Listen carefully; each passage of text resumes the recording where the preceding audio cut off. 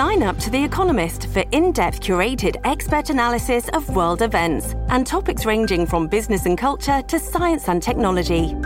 You'll get the weekly digital edition, online-only articles, curated newsletters on politics, the markets, science, culture and China, and full access to The Economist Podcast Plus. The Economist is independent journalism for independent thinking. Go to economist.com and get your first month free. Today on The Scott Thompson Show on 900 CHML.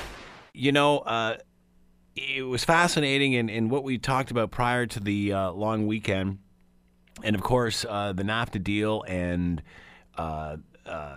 President Trump and Mexico signing their own deal, and then Donald Trump basically saying, hey, we got a deal done. If you don't want to jump on board, that's tough for you. And, by the way, you got till Friday to do it. And, of course, Friday came and went, and I'm not sure what's different now. Let's bring in Elliot Tepper, Emeritus Professor of Political Science, Carleton University. He is with us now. Elliot, thanks for the time. Much appreciated. Always welcome. Donald Trump, obviously tried to leverage his deal with Mexico to try to get Canada to sign a deal by Friday. It was pretty obvious what his tone was leading up till Friday. Now that deadline has passed, what does it say about that technique? Did it work?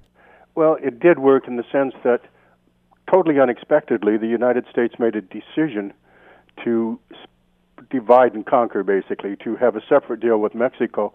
This was unexpected, and even to the Mexicans, who said, well, yes, we'll sit down and talk about one of the key stumbling blocks for every new NAFTA, which was automobiles, rules of origin, all the wage differential, all the issues around automotive products, which has really been one of the key stumbling blocks all along for NAFTA in terms of American perception.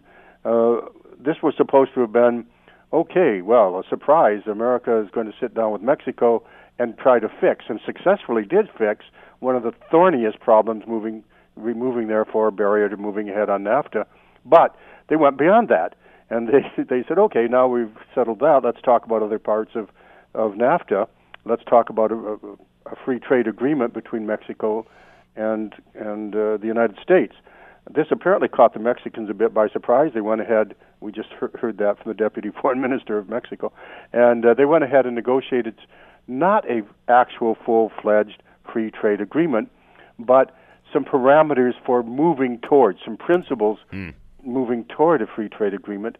Well, this has more than one implication, but the major one is that suddenly the Americans apparently had decided to split off Mexico, thereby putting Canada under intense pressure. This was not expected at all by any party.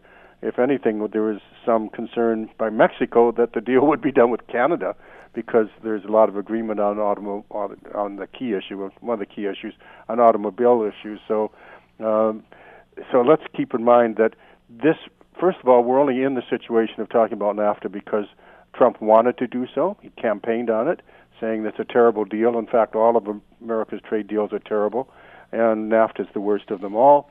And he could have done so much better. Now he's showing he's going to do better by threatening to make Canada capitulate based on this sudden agreement with Mexico.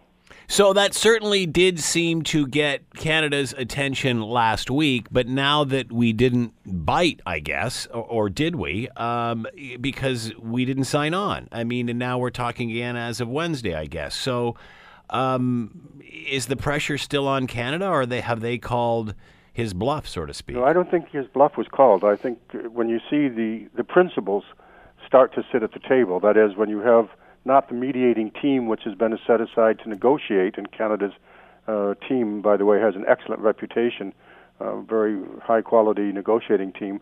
They kicked it up to their superiors, that is, to the foreign minister, in this case, and to Lighthizer. So the seriousness of this is still on. The deadline was only slightly relaxed. I mean, again, this was an American-created deadline. Right. So the fact that this has gone ahead to, let's say, well, we'll keep talking, and everybody, including our foreign minister, will be back at the table on Wednesday. But something critical happened because Trump did send to Congress a formal notification of the renegotiation of NAFTA, which has a 90-day, he's required by the Act to give 90-day notice. So he has actually set in process a formal renewal of NAFTA, saying, but then he goes on to say, but we'll do it without Canada, and we'll just go ahead with Mexico. And Congress, of course, is pushing back on that. But something did happen. And he did go ahead with the formal pulling of the trigger, so to speak, which really gives Canada 30 days to come up, it gives America 30 days to come up with a trilateral agreement, all three parties, by the end of September. The Scott Thompson Show, weekdays from noon to 3 on 900 CHML.